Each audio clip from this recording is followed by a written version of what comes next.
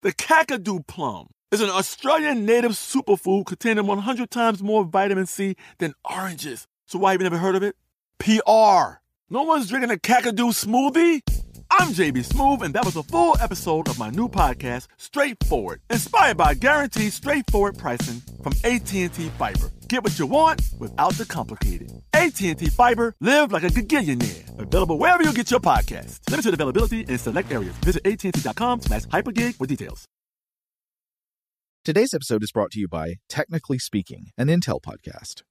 When you think about the future, what kind of technology do you envision?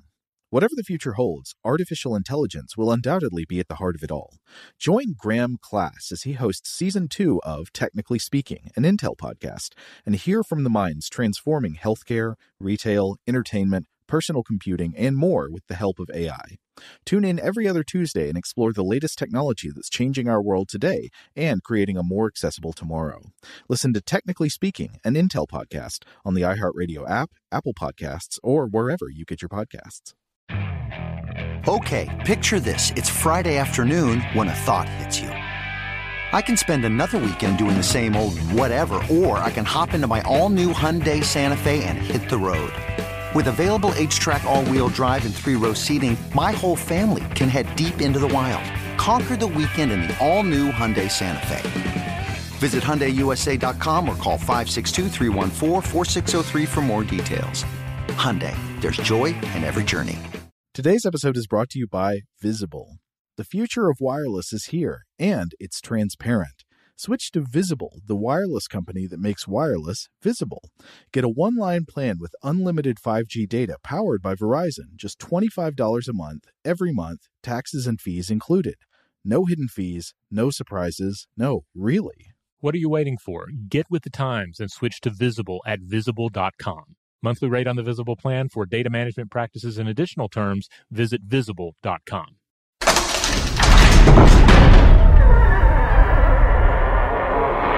Hey, welcome to Stuff to Blow Your Mind. This is Robert Lamb. And I'm Joe McCormick, and it's Saturday. Time to go into the vault. This is part 3 of the series we've been running this week. There are episodes on Pacific Island navigation. This episode originally aired on July 13th, 2021. I remember the series very fondly, so we hope you enjoy it.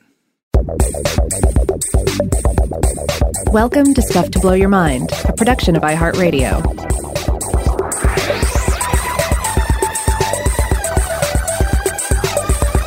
Hey, welcome to Stuff to Blow Your Mind. My name is Robert Lamb. And I'm Joe McCormick, and we're back with part 3 of our series about ancient Pacific Island navigation. In the previous couple of episodes, of course, if you haven't listened to those, you should go back and check those out first so you can understand what we're talking about today. But in the last couple of episodes, we talked about a lot of these fascinating mysteries about the population of the Pacific Islands and how those islands were first colonized by humans, how people found them, and then how people traveled between them once they knew where all the islands were, because of course this is a huge area of the surface of the Earth that is covered almost entirely by water and only polka dotted with these tiny islands here and there, and yet somehow without charts, without instruments like a compass, the navigators of the Pacific Islands were able to reach the other islands in the surrounding areas with this amazing level of accuracy.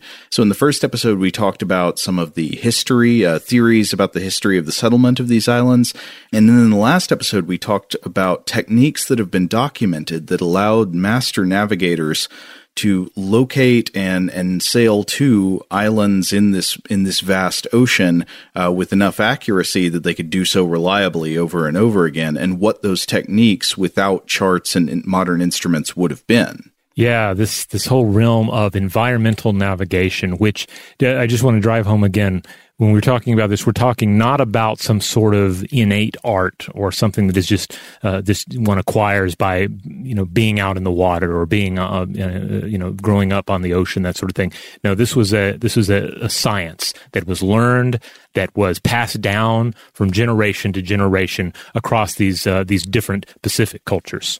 That's right. One of the main sources we've been referring to is a very important book in the history of studying these techniques that was by a scholar named David Lewis, and it was published with the University of Hawaii Press in 1972. It's called We the Navigators, The Ancient Art of Land Finding in the Pacific.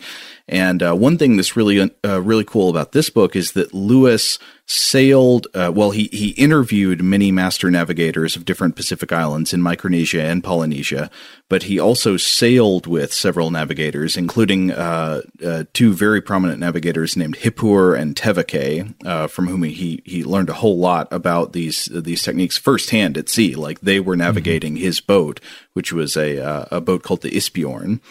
And so he got to see these techniques firsthand. And so in the last episode, we talked mostly about techniques for navigation on the open sea, direction finding, so especially using the stars to orient towards your targets, and then using backup methods as well, such as using the sun during the daytime and navigating by directionally reliable sea swells, which was especially astounding to me. Like the idea that you could learn how to feel for certain patterns of sea swells that reliably come from a certain direction, and then use that to know which way you're heading. And then also, of course, you would have to pair these direction-finding techniques on the open sea with the system of dead reckoning, which is knowing how far you have traveled based on your rate of travel, your starting position, and your direction of travel. And so that would be a way of sort of record keeping your journey mentally as you're going along the way, even though you don't necessarily have new environmental clues to choose from. But today we wanted to get mainly into the question of land finding. So a traditional Pacific navigator has used open sea navigation techniques like celestial orientation and dead reckoning to get roughly to the vicinity of an island. Once you are nearing your destination, how do you actually find the land? Yeah, because as we discussed in the previous episode, you don't want to, be sailing in the right direction, to be in the vicinity of the island and then not be able to see it, to again, not be close enough to pick up on the very obvious cues that you were near the island, and have to pick up on those more subtle cues that would require training and expertise to notice.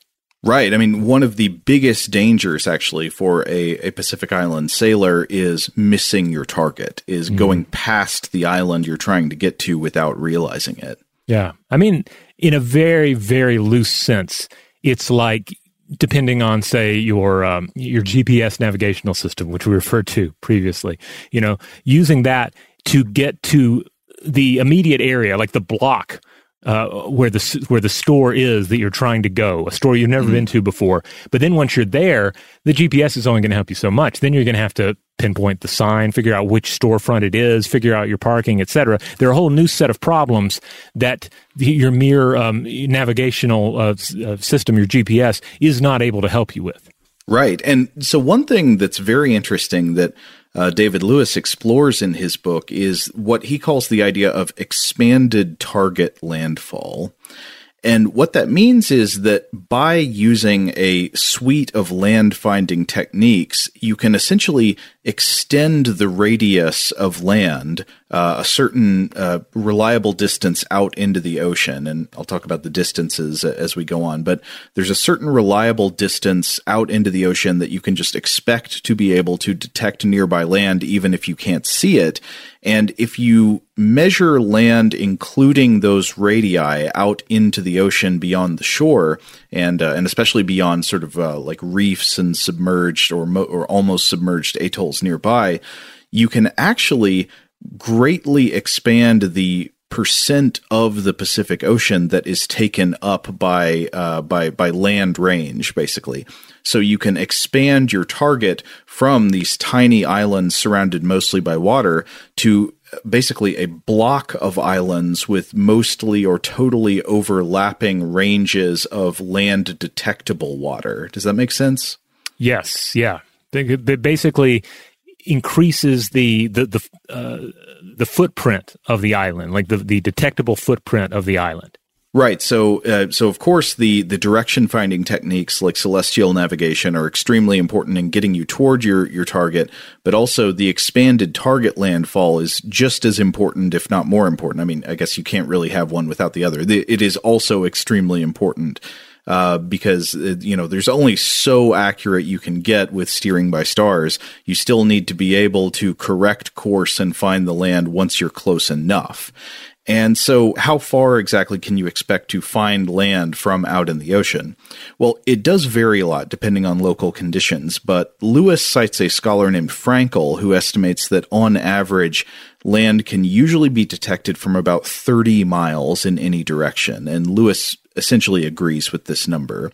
And then he writes this, quote, "If we draw circles with 30 miles radii around each Pacific island, we find that the circles overlap over vast areas, giving rise to solid blocks, i.e., islands separated by not more than 60 miles, passing between which a canoe could not be more than 30 miles offshore." So with these expanded target landfall techniques, the problem of finding these tiny islands in the vast ocean actually is much more manageable. It's reducible more to finding these blocks or screens of islands within a certain angle, a certain angle of direction from your starting position. So it means that what would otherwise be a sprinkle of islands becomes a clump of islands. Yes, which you shared a wonderful map here that demonstrates this, and it's really quite impressive because you can see it making a huge amount of difference as you're traveling, between these islands, potentially even charting some of these more distant journeys. That's right. So if you're looking at it from a map that includes expanded target landfall as sort of a black circle around the island, what would have been a smattering of little tiny dots instead turns into a big clump of black circles. Yeah. That are all overlapping each other. So this really does help with the problem. But of course, you could easily, once again, pass between these islands without actually being able to see them visually. So you need to be able to know what to look for. And again, one of the things that's stressed, especially in We the Navigators, is that the degree of what they call screening, the screening of islands rather than individual island targets. So you would aim for a screen, like a line of islands that are all overlapping within landfinding range of one another. That the degree of screening of an island or island group target was the number one safety concern when making a journey there. So more screening, more overlapping of the expanded targets is safer, and less screening, where there are gaps between the expanded targets, is much more dangerous. Because again, of the danger of unknowingly passing your target. But I guess we should talk about what are the actual landfall signs. What are the environmental signs that can be used to detect land from a long distance away? I guess we should start with the one that is the most obvious. Maybe this one doesn't actually need to be said, but there are a couple of things about it that are worth sorting out, actually. So the most obvious one is high ground, right? Mm-hmm. In some cases, your target island is very tall, and it can be seen from very far away. So, for example, Tahiti reaches elevations of something like 7,400 feet, and for this reason, the land itself can sometimes be seen from as far as 80 miles away. That's a real good distance. And likewise, Hawaii, that can be seen from extremely far away. It contains volcanoes and rising landmass that's sometimes up to like 13,000 feet. But not every island is tall like this. Many Pacific islands lie more or less at sea level, with nothing much taller than the height of a palm tree, and you can easily miss these. Standard navigational lore holds that on these low islands, visibility is about 10 miles, given the presence of coconut palms, which grow to about 75 feet high. So at about 10 miles, you should be able to see the tallest of the coconut palms. It's interesting. I was reading about this, and it reminded me of our episode on the Fata Morgana, where we talked about mirages and about how in some cases there were islands that we even put on maps that turned out to not be real. They were based on mirages. And the reverse of that is also true. There are islands that certainly as European powers were coming into play and trying to map everything out, there were islands that were known to exist by the natives, but some various Europeans would decide, well, this was probably a mirage. We don't have we don't know exactly where it is. But it would turn out it was actually there, yeah. Right. And it's funny you should bring up the Fata Morgana episode because though this land finding technique is way down the list in terms of how commonly it was used and the level of priority it's given. But one of the things mentioned in this book is that land loom, the optical illusion of being able to see the land in a superior mirage projected up above the horizon, even though the land is not visible itself from where you are. This actually was sometimes used by some Pacific Island navigators. Specifically, Lewis cites navigators from the Gilberts using this one. But coming back to the idea of vantage points and high ground, there is actually a pretty reliable mathematical equation you can use for determining the visibility of an object over the horizon at sea, and it goes like this. So you take the square root of the height of the object you're looking for in feet, and so this method will be unit dependent, but the square root of the height of the object in feet, so that could be a 75-foot tall palm tree, or it could be a mountaintop or a lighthouse, whatever that is. And then you add that to the square root of the observer's height. So that would also be in feet. If your eyes are 5 feet above the water, that's 5 feet. Or if you're sitting down in a low canoe, it's probably even lower. And then you add those together and then you multiply by, I've seen different numbers actually. I found a navigational website that suggested multiplying that number by 1.17. Lewis gives the idea to multiply it by 1.15. But whichever way you do, you'll probably get pretty close to the same answer. And this will give you the distance away in miles that an object can usually be seen over the horizon. But that made me think about the height of the observer, which makes me wonder about the land-finding virtues of different watercraft, right? Because there are obviously different kinds of watercraft people make these journeys in. Sometimes they could be in outrigger canoes, or they could be in a double-hulled traditional navigational vessel that would have a much more raised platform in the middle with even a cabin that I guess you could technically get on top of. I don't know what all of the techniques with ancient Pacific watercraft would be for getting higher up as a vantage point, but that seems like that could give you an advantage as well. Right, because of course they would not have the advantage that you would have with like a crow's nest lookout in a Western sailing vessel, like a large scale ocean voyaging ship. That's right, but fortunately, these Pacific navigators had lots of other environmental cues they could look for. And these cues are very important because even with taller islands, so even if you're trying to get to a place that's mountainous, you're trying to get to Tahiti or Hawaii or something, environmental conditions can render these less visible. So Lewis gives the example of mountains, the mountains of Mangareva and Truk, which should be visible based on their height from like 45 miles away. But he says that in his case, when he was once approaching in the boat, they were unable to see the peaks of these islands because of overcast. So their first visual sighting was actually of the surrounding barrier reef rather than of the island itself. Now, as we go on to discuss more of these land-finding techniques, it's important to note that they vary in both directions, meaning that the land-finding techniques vary in preference of individual navigators and navigator cultures and in availability at target. So there are some traditions of land-finding lore that place more emphasis on one or the other, but also you need to have the backup knowledge because you're not always going to be able to find all of these when you look for them. Yeah, again, this is a suite of tools that a navigator would use. This is a toolbox of different techniques, and you're not going to want to depend on just one of them. You're going to use several of them, and some of them are going to be better than others, but when used in Congress, you can get the trained navigator can get really positive results.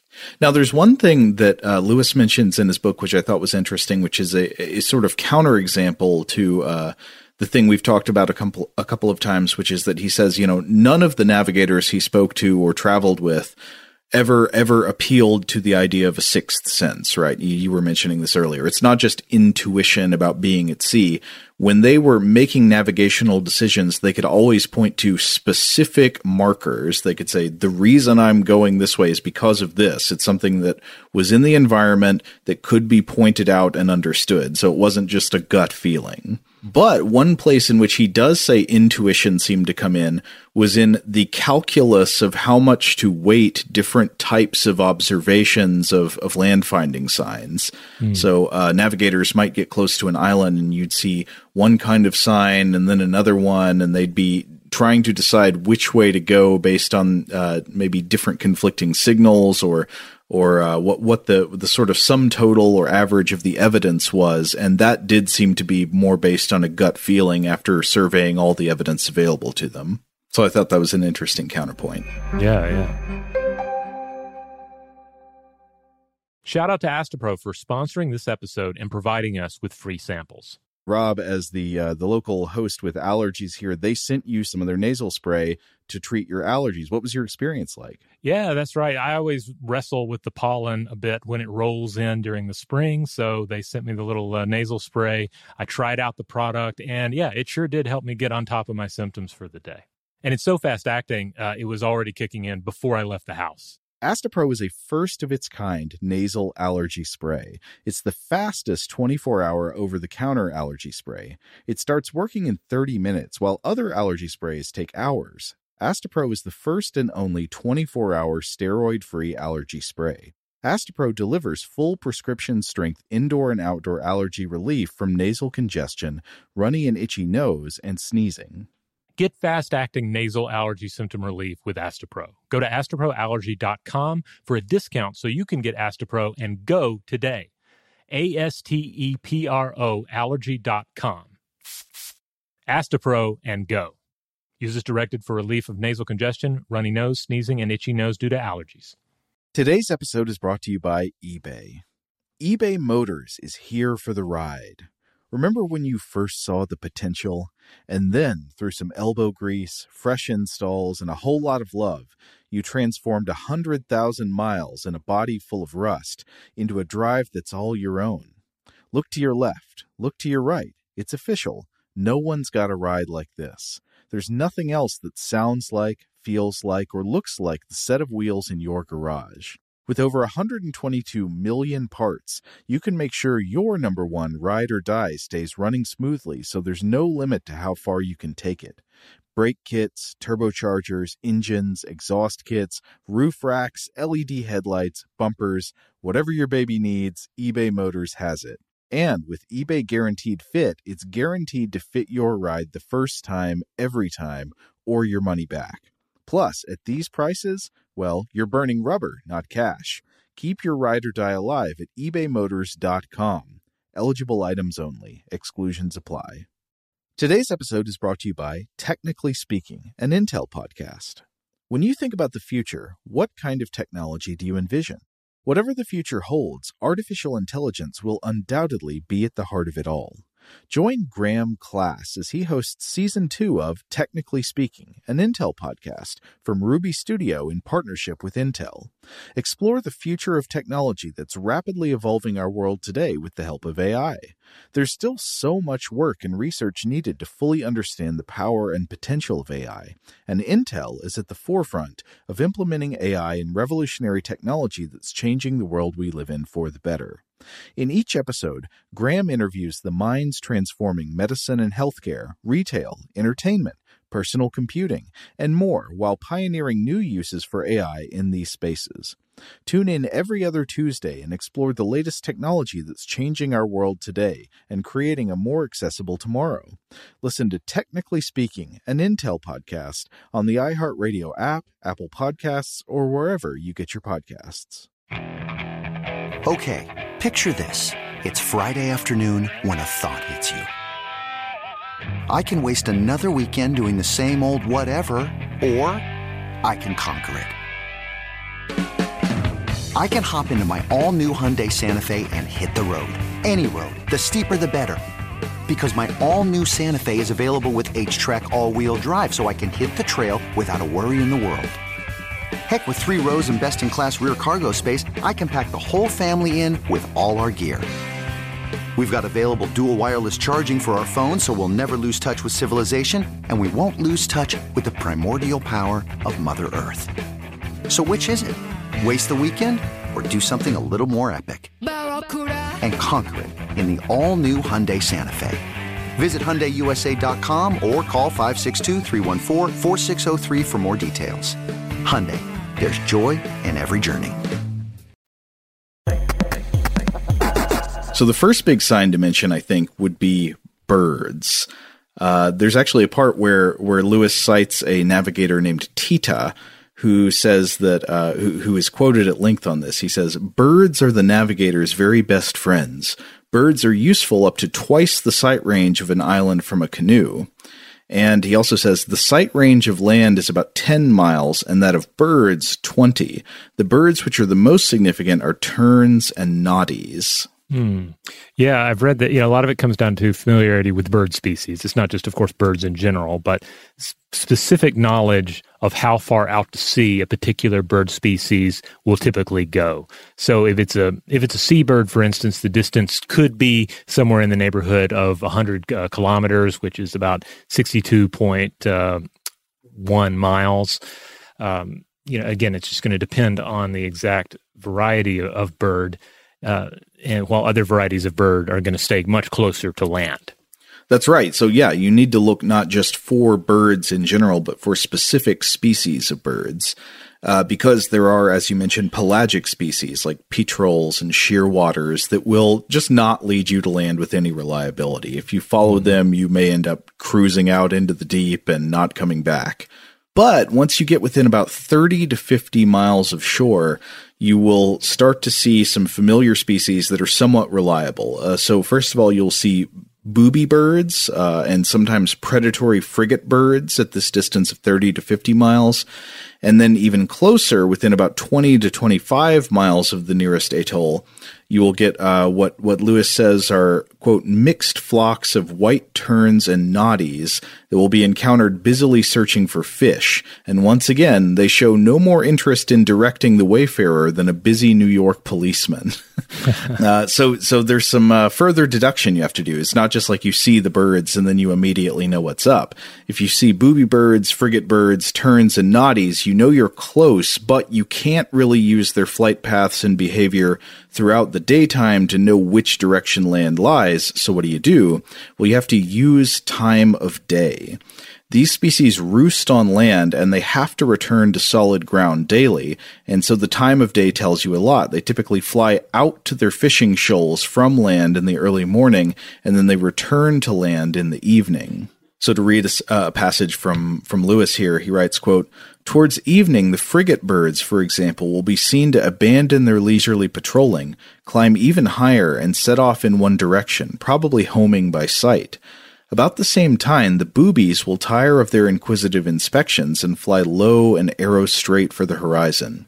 As the noddies depart, they will weave slightly in and out between the crests of larger waves, while the terns will be flying a little above them, but all will be following a very exact path towards their home island."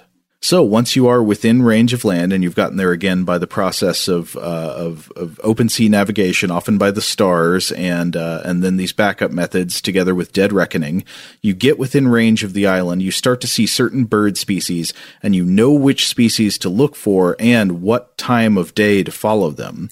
And if you see the birds all trending in the same direction around sundown, then you know.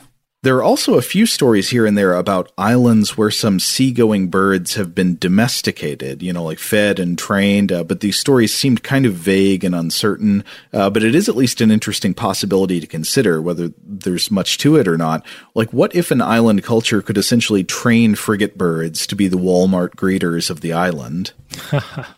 Yeah, and almost like living lighthouses in some respects. Yeah. Because the behavior of birds can factor in, apart from just, flying back. Like booby birds are considered useful in that they will not only fly toward land at the close of day, they will often take an active interest in approaching boats, and they will try to land on them, like land on the rigging or something, before eventually flying off toward home in the evening. Now, I know a lot of you out there probably watched The Simpsons or have watched The Simpsons in the past, and you're probably thinking about the scene in the episode Boy Scouts in the Hood. This is the episode let's see, I'm trying to remember exactly how it went. They get lost at sea. First they get lost at river, which then results in them being lost at sea. And they're trying to get back to land. And then what do they see in the sky? They see a seagull. Is this the one that starts with Bart wanting a knife, but to Yes. get the knife, and he has to join the Scout. he has to read the book, Don't Do What Donnie Don't Does. Yep. But yeah, it ends up with them doing a Boy Scout river race. And so they're lost at sea. And I don't remember what happens with the seagull. I think Ned is with them, and Ned looks up and he sees that there's a seagull, and he declares that they're saved. But then it is brought up that seagulls only go out to sea to die, and then the seagull dies, so they're still lost.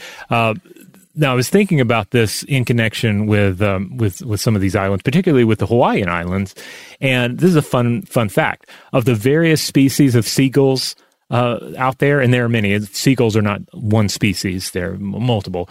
You'll find some of them in the Hawaiian Islands, but a great many gulls cannot survive in Hawaii because the islands lack the sort of shallow coastal scavenging waters that one finds in continental settings. Some of these gulls do wind up in Hawaii, but only to starve to death because they do not have the environment they need to survive. Well, that actually ties into the next thing I wanted to mention, which is that everything we've talked about so far is in the context of land finding by way of local birds in a near radius to an island. They live on the island, and once you see them, you know you're near the island, you can follow them home. But there's another use of bird navigation entirely, which is the possibility that some ancient Pacific Islanders deduced the presence of previously unknown islands by observing the migratory patterns of land birds.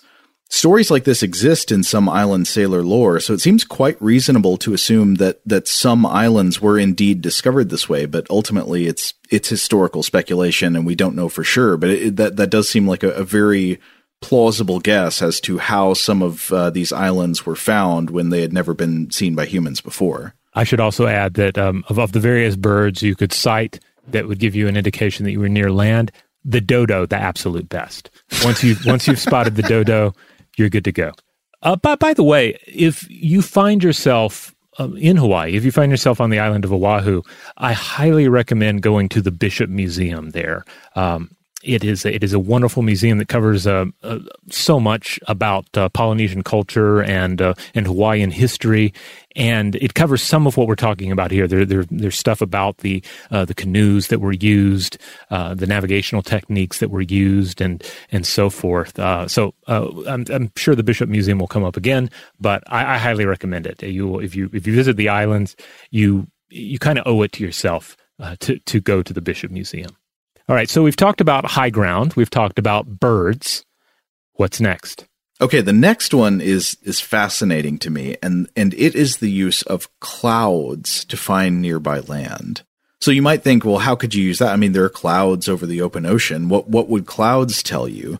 But it turns out they can tell you quite a lot. There is this tradition among Pacific navigators of looking for your target by what's known as land clouds, patterns of cloud formations that are consistent with the presence of land rather than open water. So how would clouds appearing over an island be any different than clouds appearing anywhere else? Well, there are actually a number of signs that are used. So navigators claim, first of all, that clouds move more quickly over open water and more slowly over land, almost as if they appear to become stuck over islands that are hidden beyond the horizon. But there are also a number of difficult-to-describe characteristics that these navigators look for, having to do with the formation, appearance, and behavior of clouds over dry land. And one example is the telltale shapes, specifically the eyebrows and the V shape. Both of these are referred to, for example, by a navigator named Abera that was extensively interviewed by David Lewis in his book. And so according to the navigational lore of Abera, the eyebrows, meaning these, I guess I can't describe them any better than that, clouds that look like eyebrows, appear in the sky over where an island would be. So if they are eyebrows, you'd imagine the island down below the horizon is sort of where the nose is, or maybe where the lips are. So it's between the two eyebrows. And these eyebrow-looking clouds are more common when the weather is calm and there are no other clouds. Whereas a different formation known as the V-shaped column, is present over islands when there is wind and when there are other clouds. And the V-shape, basically the vertex of it at the bottom, points down to where the island is. But even more fascinating than that to me is that experienced navigators mentioned that there are cues rooted in the color of clouds. Clouds hovering over an island below the horizon will tend to have different colors and levels of brightness than clouds floating over the ocean. And apparently a lot of this has to do with the actual reflection of the colors of the land lying below the cloud. It's amazing. Yeah, this is really neat. I was reading about this specifically as it concerns lagoons.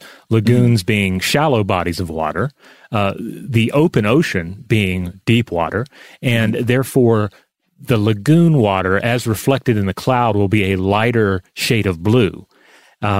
It's not like a mirror. You're not going to be like, oh, look, I can see the reflection of the entire island to which we are going.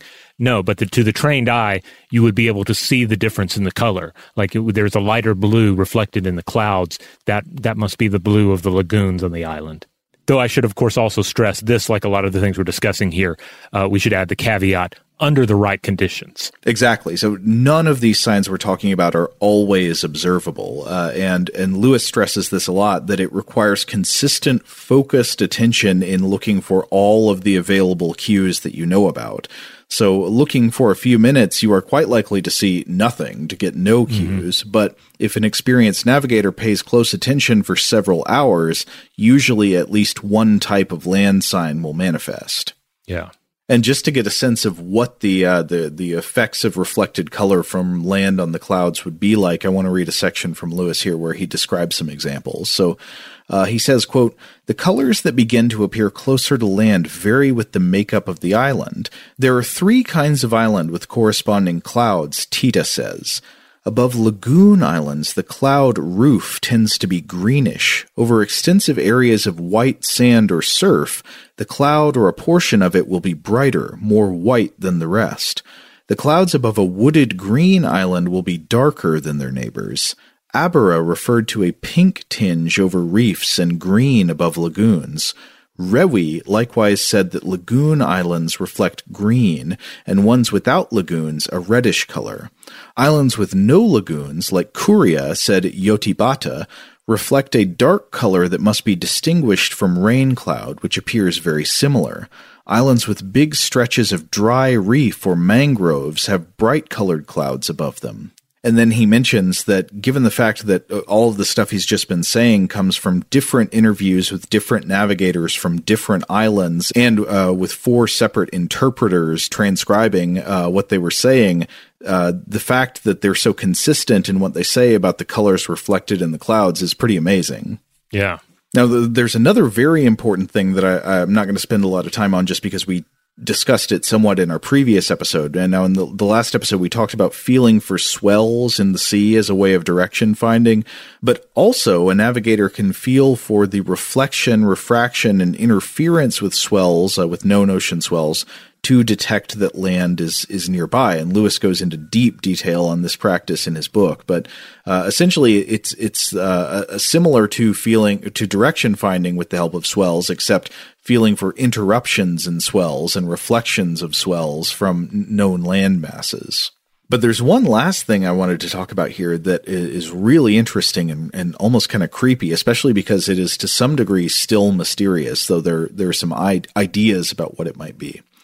So we've talked, at length before about bioluminescence in the ocean, a kind of that is a regular profuse light in the water from organisms like bioluminescent plankton. And Lewis recounts in the book that some navigators say that bioluminescence in the water just doesn't tell you much useful. Other sources seem to think it increases when near land or a reef.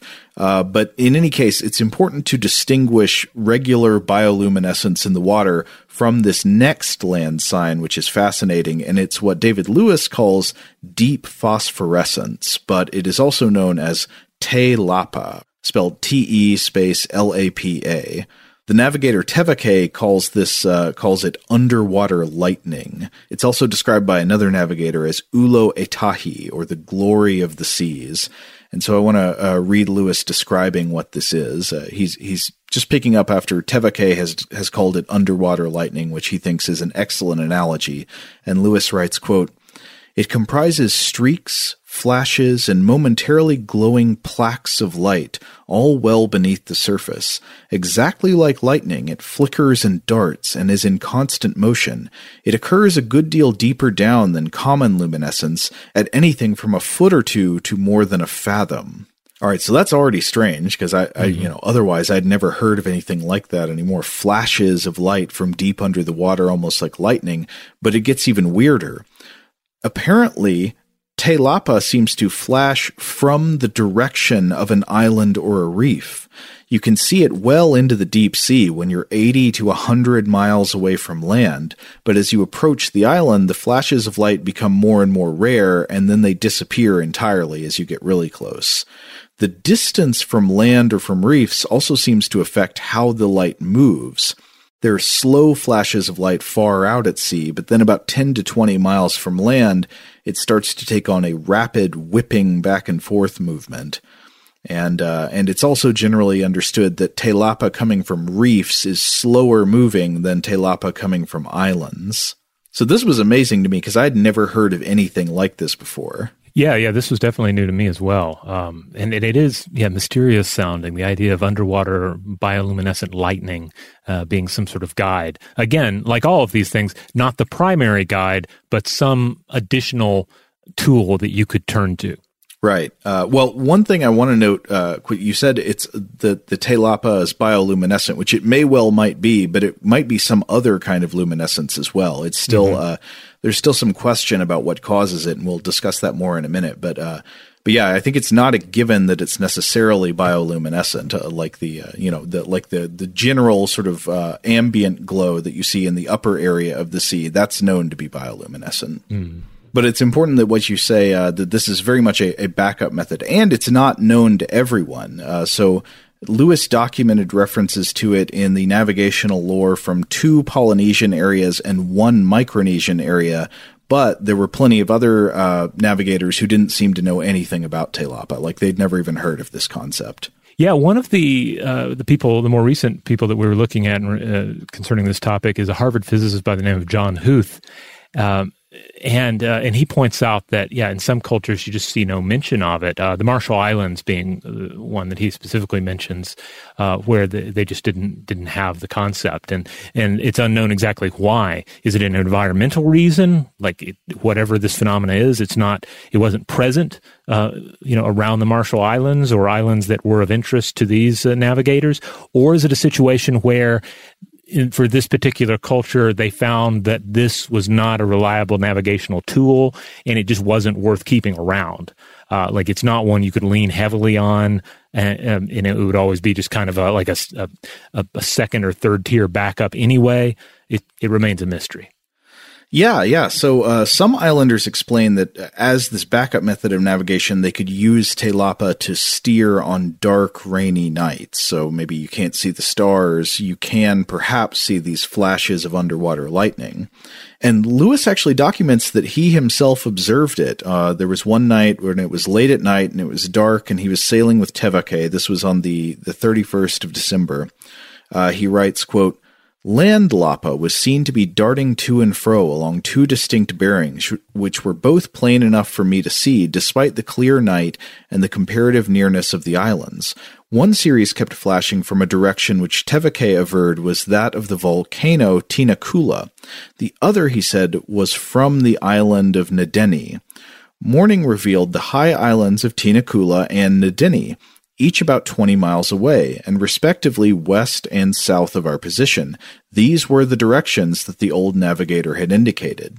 So in this experience, he says, yep, I saw it. Tevake told me it was there. I looked and I saw it, and it was in the directions of the islands, just like he said it would be. And so Lewis did believe he was the first person to document this navigational sign in print. Of course, it was known before him to the people who possessed it as part of their navigational lore. But he believed that this phenomenon had no European definition. And of course, again, not all navigators in the Pacific Islands were aware of Te Lapa, but some were, from at least 3 distinct regions that he interviewed navigators from. And it was interpreted, and it turned out to provide accurate information. So what was it? What's causing these flashes of light underneath the water from the direction of islands or reefs? Lewis ultimately says in the book, and again, this was in 72, so we may have developed some knowledge since then, but Lewis said he really didn't know what it was, and he guessed that it may have had something to do with deep swell movement, maybe a kind of deep reflection of waves from islands or reefs, but that leaves a lot of lingering questions. Why, if it's bouncing off of these islands or reefs, why could it be seen at such great distances from land, albeit moving more slowly? And one thing that I found, so I was reading a Harvard Gazette article about the work of that physicist you mentioned, John Huth, who had done some follow-up work on this. And this Gazette article mentioned that many scholars disputed Lewis's reports of the Te Lapa. Quote, "The lights were initially dismissed as fantasy when other researchers reported that they were unable to see them. Some critics," Huth said, "thought that pursuing, quote, underwater lightning was akin to chasing the abominable snowman." Yeah, John Huth seems to have done a fair amount of work dealing with Te Lapa, and one source that I was reading was the article "Conclusions: A Cross-Disciplinary Journey Through Spatial Orientation" by Huth, published in the journal Structure and Dynamics in 2016. And in this, he points out that there is still no definitive explanation for the origin of Te Lapa, but one possibility that he seems to like is that it's a byproduct of fish darting in a patch of sea rich with dinoflagellates, which emit light in response to the stimuli of pressure waves. But even if that is the case, he says, then it still leaves a mystery of the directionality of the fish movements themselves. Why and how can we navigate by this information? Right. If that's the explanation, why would it point to islands in a reliable way? Right. And one of the challenges in researching, as Huth points out, is just the difficulty of reproducing sightings. We need further studies, which require both sensitive equipment and dependable sightings of the phenomena. And again, he pointed to the fact that you don't actually see it as a navigational aid in some cultures, such as the Marshall Islands, raising questions of, is this cultural? Is it environmental? And it's simply unknown. It's really fascinating. And again, I think it serves to just to remind ourselves that, we're dealing with a suite of different navigational techniques. And if this is among the tools at your disposal, then perhaps it is useful in deciding, like fine tuning your directional approach. But perhaps for some cultures, they abandon it because it did not seem useful enough. We just don't know. I mean, I'm pretty convinced that people are actually observing this, that it's not just a fantasy. I mean, not only because it is part of the navigational lore and seems to have been used as this backup method of direction finding, but also because, there are additional modern reports of people saying, yeah, I actually did see it, even if I was not able to photograph it. For example, I found an article by a scholar named Marianne George, who is a cultural anthropologist who talks about this in an article called Polynesian Navigation and Te Lapa, The Flashing, published in Time and Mind, the Journal of Archaeology, Consciousness, and Culture from 2012. And she also talks about having been able to eventually witness it herself out on the ocean. But I don't think you can find video of it. I don't think anybody's ever captured it like that. So still a very interesting question. Today's episode is brought to you by eBay. eBay Motors is here for the ride. Remember when you first saw the potential? And then, through some elbow grease, fresh installs, and a whole lot of love, you transformed 100,000 miles and a body full of rust into a drive that's all your own. Look to your left. Look to your right. It's official. No one's got a ride like this. There's nothing else that sounds like, feels like, or looks like the set of wheels in your garage. With over 122 million parts, you can make sure your number one ride or die stays running smoothly, so there's no limit to how far you can take it. Brake kits, turbochargers, engines, exhaust kits, roof racks, LED headlights, bumpers, whatever your baby needs, eBay Motors has it. And with eBay Guaranteed Fit, it's guaranteed to fit your ride the first time, every time, or your money back. Plus, at these prices, well, you're burning rubber, not cash. Keep your ride or die alive at ebaymotors.com. Eligible items only. Exclusions apply. Today's episode is brought to you by Technically Speaking, an Intel podcast. When you think about the future, what kind of technology do you envision?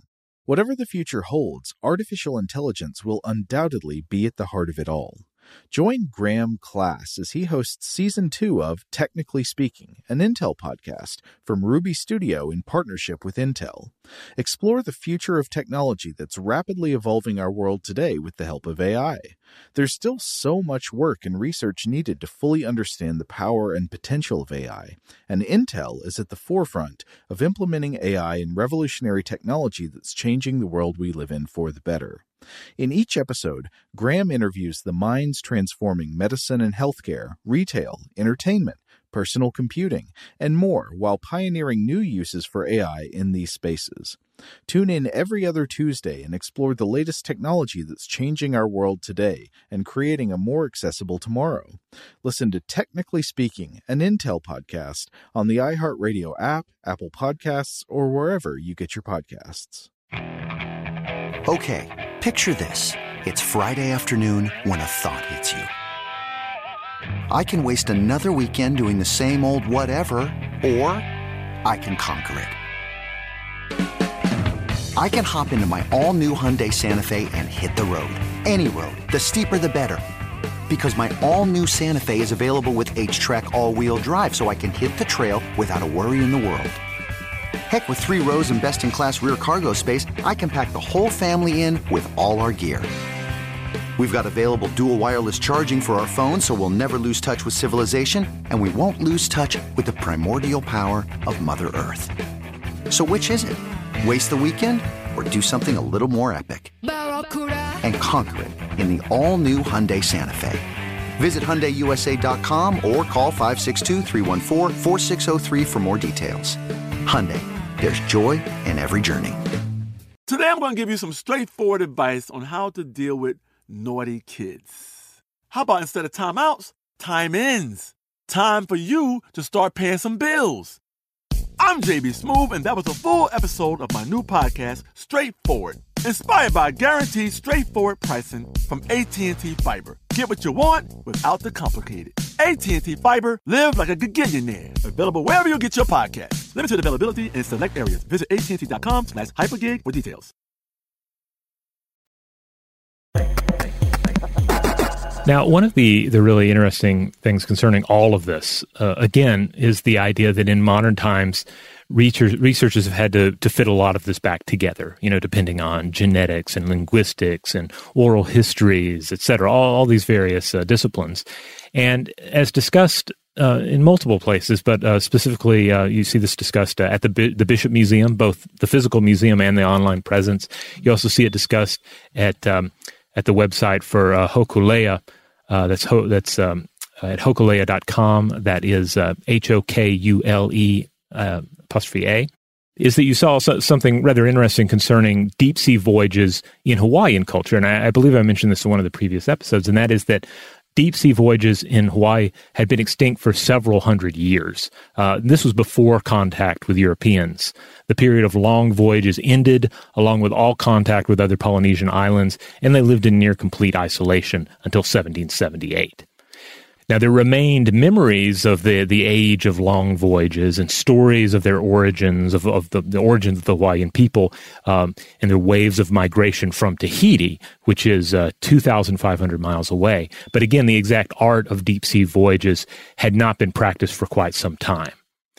Meanwhile, some Europeans formed their own ideas about how humans could have possibly made it out to such far-flung islands. We mentioned this in passing, the idea that it was surely by accident that these ancient sailors made their way to these various islands. Right, the idea that new islands would have always been discovered and initially colonized by people who got lost or were, blown away in storms, random drifts, basically. And again, modern scholarship has turned away from that idea. That, of course, there would probably be some cases of islands being discovered by accident, but also a lot of cases of deliberate exploratory ventures. Mm-hmm.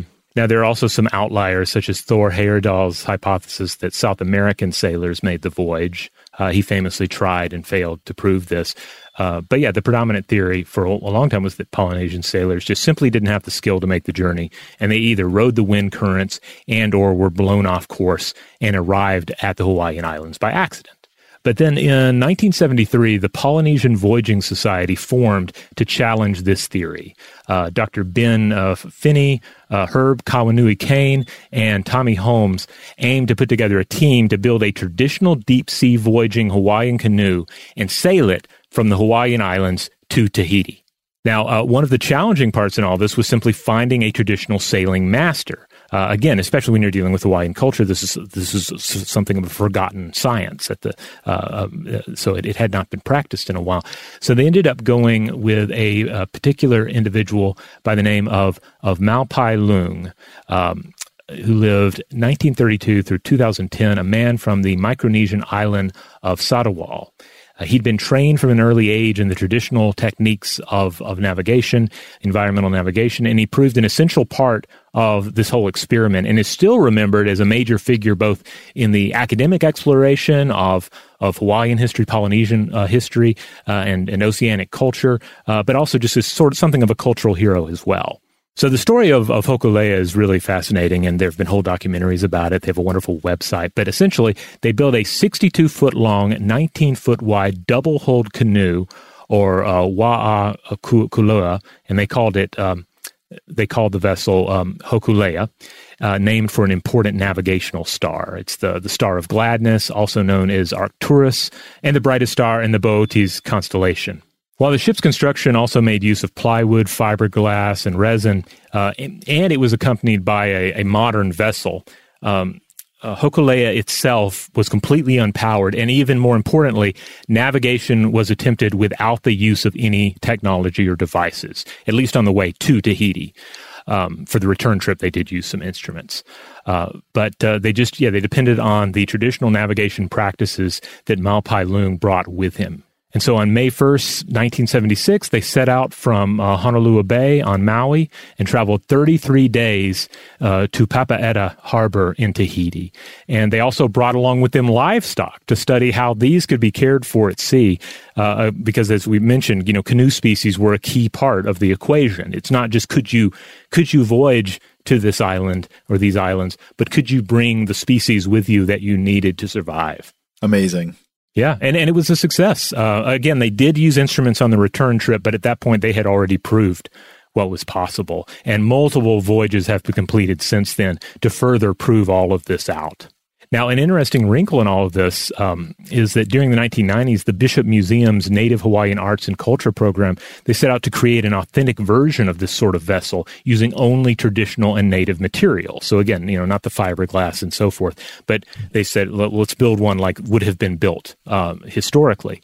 Mm-hmm. And they found that the native koa trees of the islands were too small due to human activities. So they ultimately, they had to go beyond the islands in order to get the wood to build the canoe. They were ultimately gifted 400-year-old spruce logs from a tribe in southeast Alaska and used those to construct the vessel. Wow.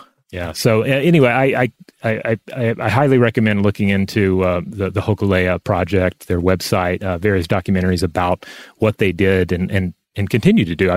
It is my understanding that the vessel is still functional, still operational, and they still take it out. This whole series has been one of those episodes on the show where I'm just amazed because this is something I knew absolutely nothing about to start with. I would not have known the very first thing about like how you navigate on the open sea without instruments. I mean, to be honest, I don't know how you do it with instruments either, but but yeah, this has been so eye-opening. Just thinking about like how much information you can get from the environment when you build on the knowledge accumulated over generations and you have the discipline and the attention to pay attention to your surroundings with this level of care. Yeah, certainly as a landsman, as Herman Melville would put it, I am amazed by all of this. But I think it's also worth pointing out that we've touched on experienced sailors who have been very into this topic as well, have been amazed by it as well. So there's a lot to marvel at here. All right, well there you have it. We hope you've enjoyed this journey as we've enjoyed researching and discussing it. If you would like to listen to other episodes of Stuff to Blow Your Mind, you can find them in the Stuff to Blow Your Mind podcast feed, which you'll get wherever you get your podcasts. Core episodes air on Tuesdays and Thursdays. We run a short-form artifact on Wednesdays, listener mail on Mondays, and on Fridays we do Weird House Cinema. That's our time to set aside the science and the culture for the most part and talk about a weird picture. And then we have on the weekends a rerun. But yeah, just find us wherever you get your podcasts. You can also go to stufftoblowyourmind.com, and that will shoot you to the iHeart listing for our page. Wherever you go, if they give you the power to do so, just rate, review, and subscribe. Huge thanks, as always, to our excellent audio producer, Seth Nicholas Johnson. If you would like to get in touch with us with feedback on this episode or any other, to suggest a topic for the future, or just to say hello, you can email us at contact@stufftoblowyourmind.com. Stuff to Blow Your Mind is a production of iHeartRadio. For more podcasts from iHeartRadio, visit the iHeartRadio app, Apple Podcasts, or wherever you listen to your favorite shows.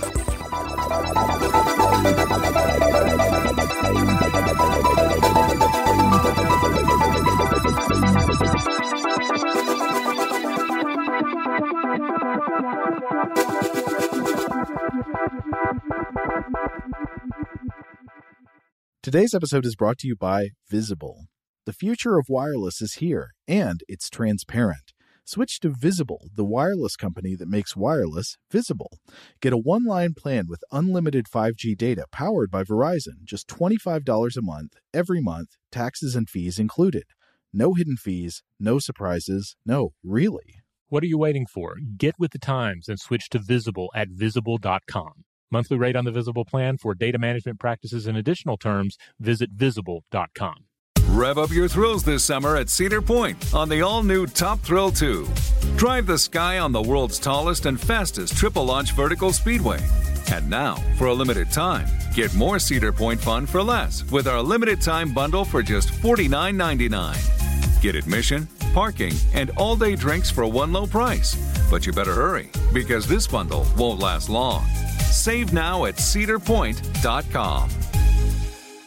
The wait is almost over. Get ready for the 2024 NFL season as the full schedule is announced. Every rivalry, every rematch, every rookie debut, every game revealed. The 2024 NFL schedule release, presented by Verizon, coming in May. Live on NFL Network, ESPN2, and streaming on NFL Plus. Terms and conditions apply to NFL Plus. Visit NFL.com/schedule release to learn more.